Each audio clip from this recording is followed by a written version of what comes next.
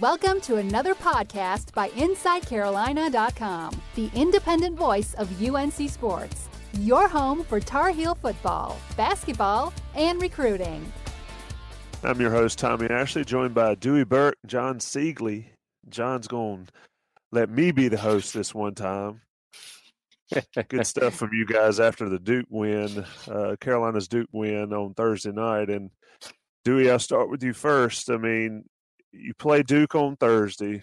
You play probably your best game of the year in total, especially on the defensive end, I thought. Then you go to Raleigh and play a team that's shown they can beat anybody and basically go into that cauldron, have a second half for the ages. Luke Maye, I believe he had 26 points in the first 15 minutes of the second half and pull out a win there.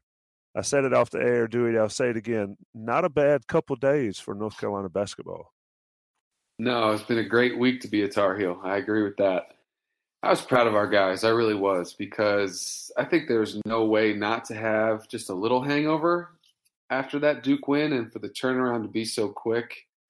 I thought at times we struggled defensively, and it felt like, especially in the second half, we'd be up 3, up 5, get it to 7, back to 3. We could never get it to 9, 10, 11 and put them away. They just kept coming at us, and we didn't get a lot of stops in the second half, but obviously they didn't either. But with a road win, you just take it. And I thought we made the plays we needed to make, and with the turnaround and playing so quickly after that unbelievably emotional game on Thursday, I really, truly was proud of our guys. I just thought if we could find some way somehow to win, no matter how it happened, that we would obviously all take it. And Luke carried us. Kenny made the big shot, and we made enough plays to win. Just anytime you can win on the road, especially over there in an environment where they truly hate us, we take it.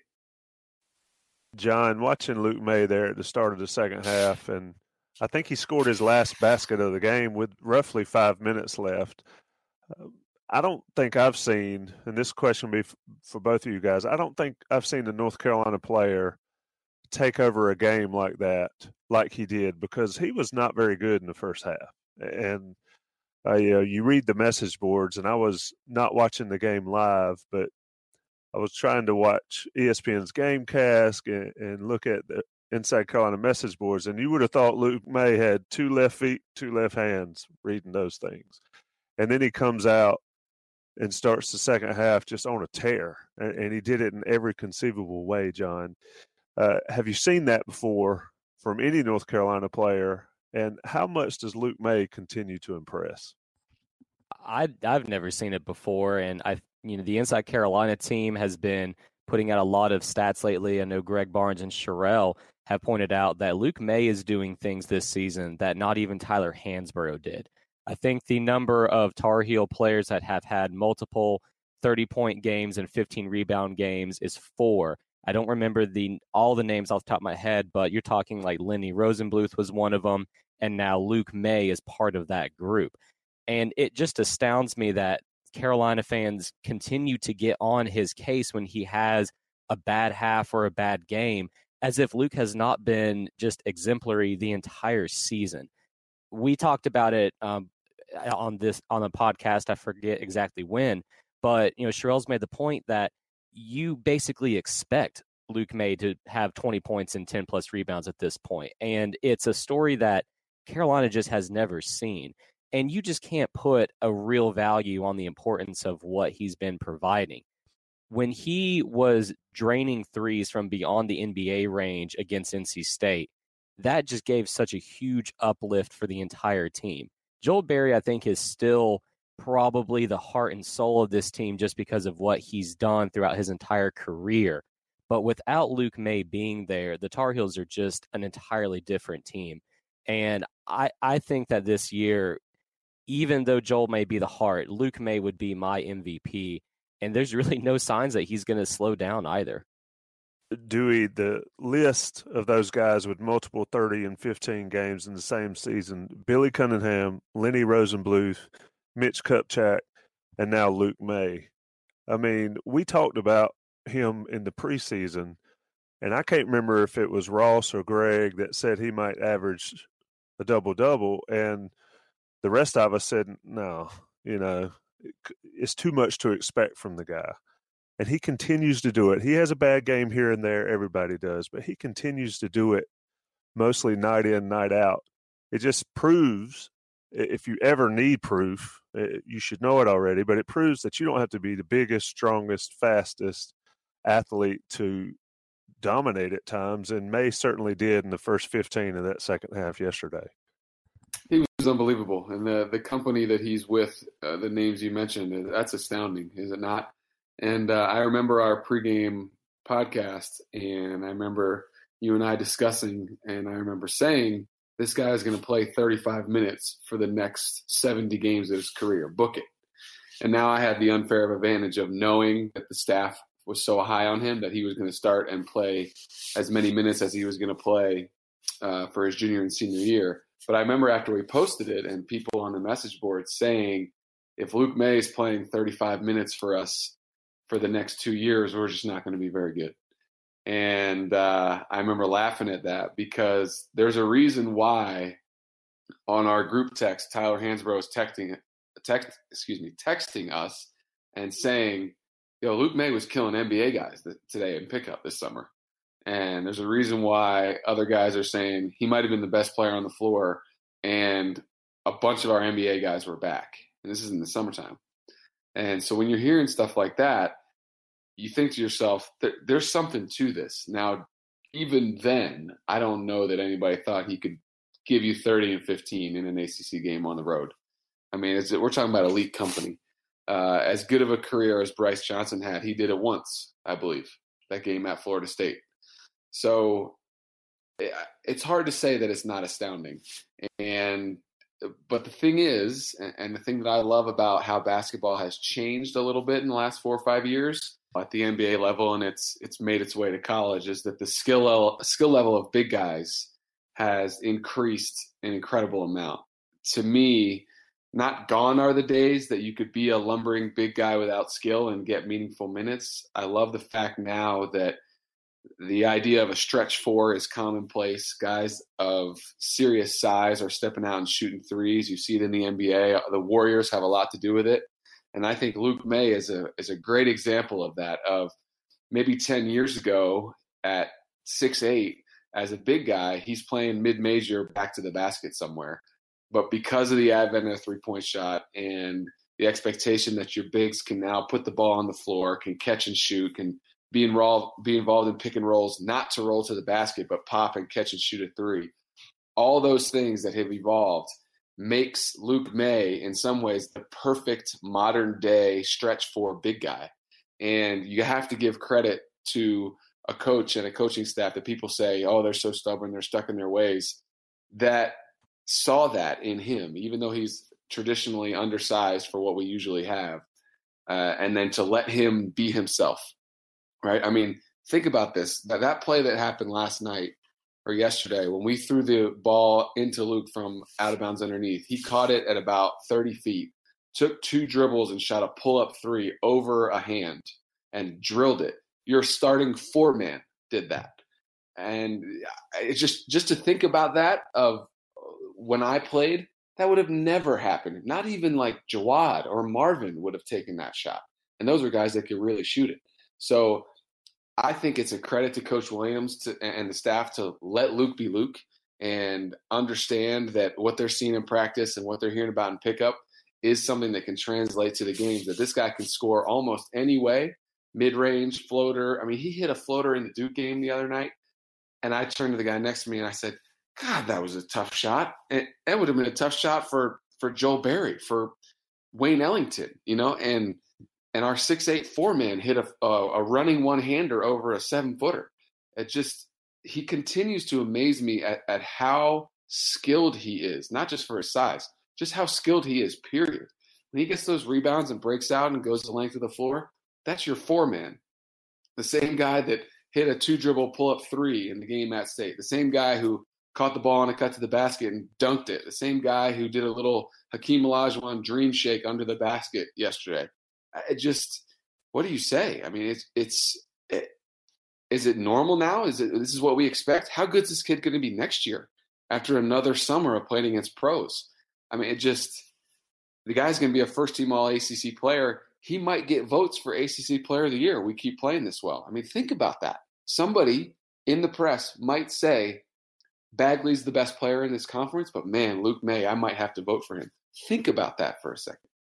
It is incredible. It shows how much you can work hard, but also play with confidence. I mean, ever since the shot last year, he has just played off the charts confidence. And you're right. He does things that nobody expected to see, except maybe his coaching staff. And you're right. That deep three was just like, I saw somebody tweeted, it was like, well, he's just playing video game now at this point. Yeah. And it's Luke May. It's fascinating to watch. He had the 33, he had the 17. John, looking at the box score, and this is something we've talked about a couple times over the last few weeks, when Carolina wins, they have balance. And they had more than 2 scores against Duke and won that game. But looking at the box score, you got 5 in double figures. Joel Berry continues to be Joel Berry, but Pinson, Cam Johnson, Kenny Williams all supported Luke May's performance. And that's what this Carolina team needs, especially in this 3-game stretch. Your take on that part of it, I mean, 2 guys are not going to beat a decent college basketball team, but all 5 playing well, Carolina's as good as anybody in the country. Yeah, and Dewey brought that up after the Duke game, where this Carolina team, if they get contributions from multiple players, they are a very dangerous team. And I think what was key is Theo, you mentioned him, he scored 11 points, but off of only 4 shots, and he hit 3 free throws. That's the type of performance that the Heels are going to need from Theo Pinson in order to make a deep run come March. Kenny Williams, the same thing, 4 for 8 from the field, 2 of 3 from the 3-point line, including that crucial shot that Dewey mentioned earlier on in this podcast. And when you get those balanced scoring, it just makes teams very, very worn out, because when Carolina, the starters, are just running you up and down the court and you're having to guard these guys and they're just hitting shots regardless of what you're doing, then the bench comes on. And the bench scoring was also very good against NC State, Manley with 5 points, Brooks with 2, Brandon Robinson chipped in with 3, and then Playtech had a basket as well. So, Roy Williams' mantra is always, if you're a bench player, don't be a negative. And I think against NC State, the bench players did a great job of coming in, keeping the level of intensity up, not being intimidated by that PNC Arena crowd, and just giving the starters a few minutes to catch their breath and allow them to just attack the basket over and over again. And I thought that was the biggest thing, is the Heels were a little bit wasteful in this game with the turnovers. I think Roy might have some guys running stairs for some of those errant passes, but the level of intensity never wavered. They drove to the basket constantly. They made tough shots on the inside, and it was just really great to see the Heels play with the look in their eyes that, hey, we think we're a better team than you, and we're going to show it. And folks forget that NC State played out of their minds in the Smith Center to win in overtime. And a lot of people thought, what's wrong with Carolina? Or nothing, really, in that game. State just played ridiculously well. You're listening to the Inside Carolina Radio Show. We'll be right back after these messages. Dewey, let me ask you about Cam Johnson.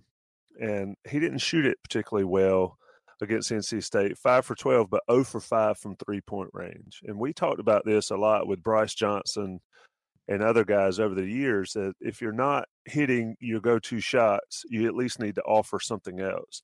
And Johnson had 13 points, had a couple nice takes to the basket. I mean, he's really developed and gotten more aggressive in the last couple weeks, and is paying off.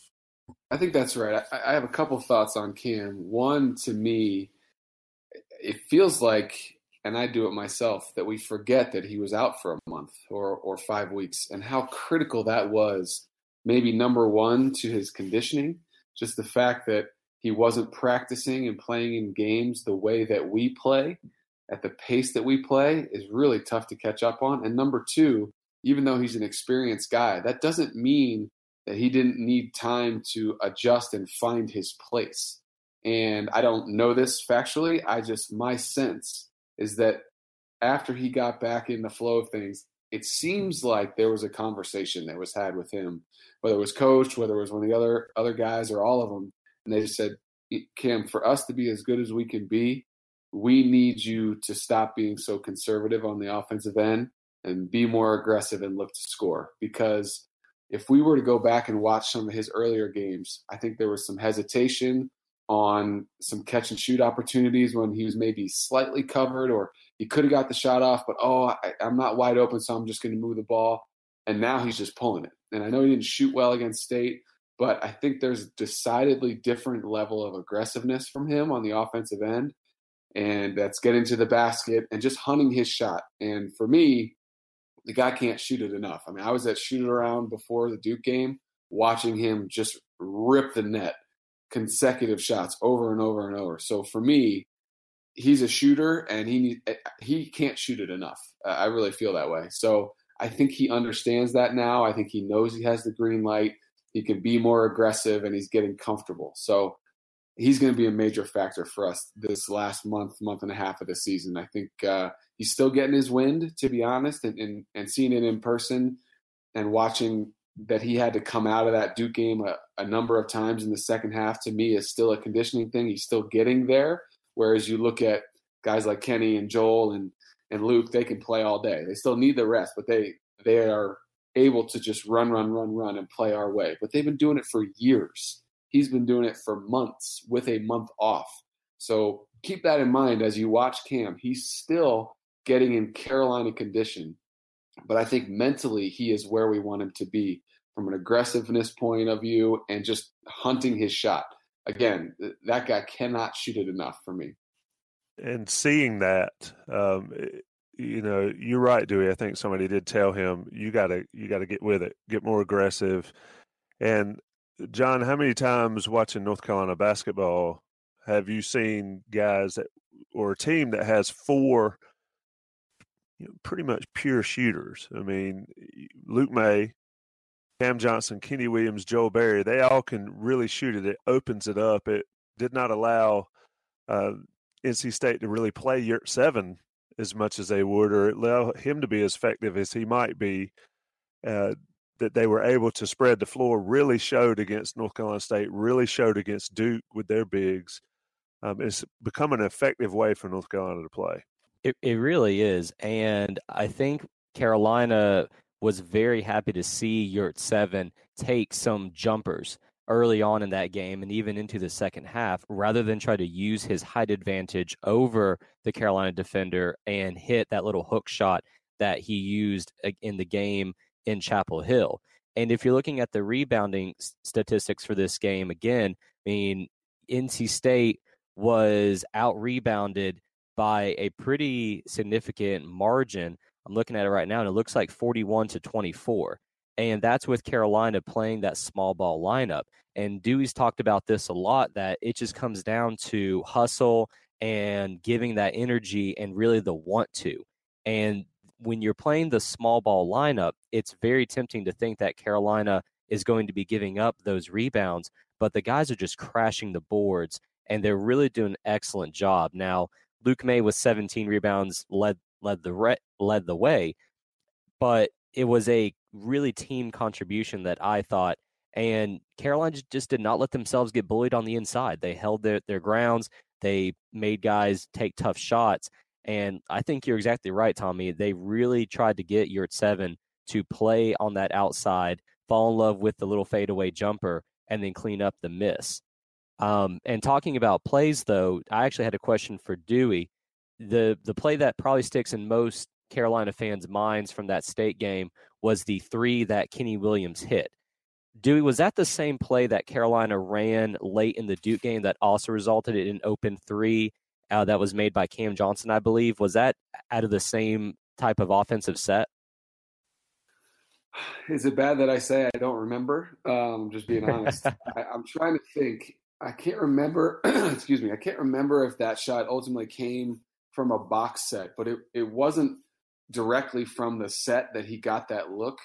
as I'm trying to think, I think they may have run box to start that possession, and then not that the play broke down, but they didn't get an immediate look out of it, and then it just flowed right into our regular motion offense. But I would say all credit to him, just because the fundamentals and the footwork of a shot fake, one dribble, 3-pointer, that's a difficult shot to make. It's a lot different than just a regular catch and shoot where you get yourself on balance, to get your feet set.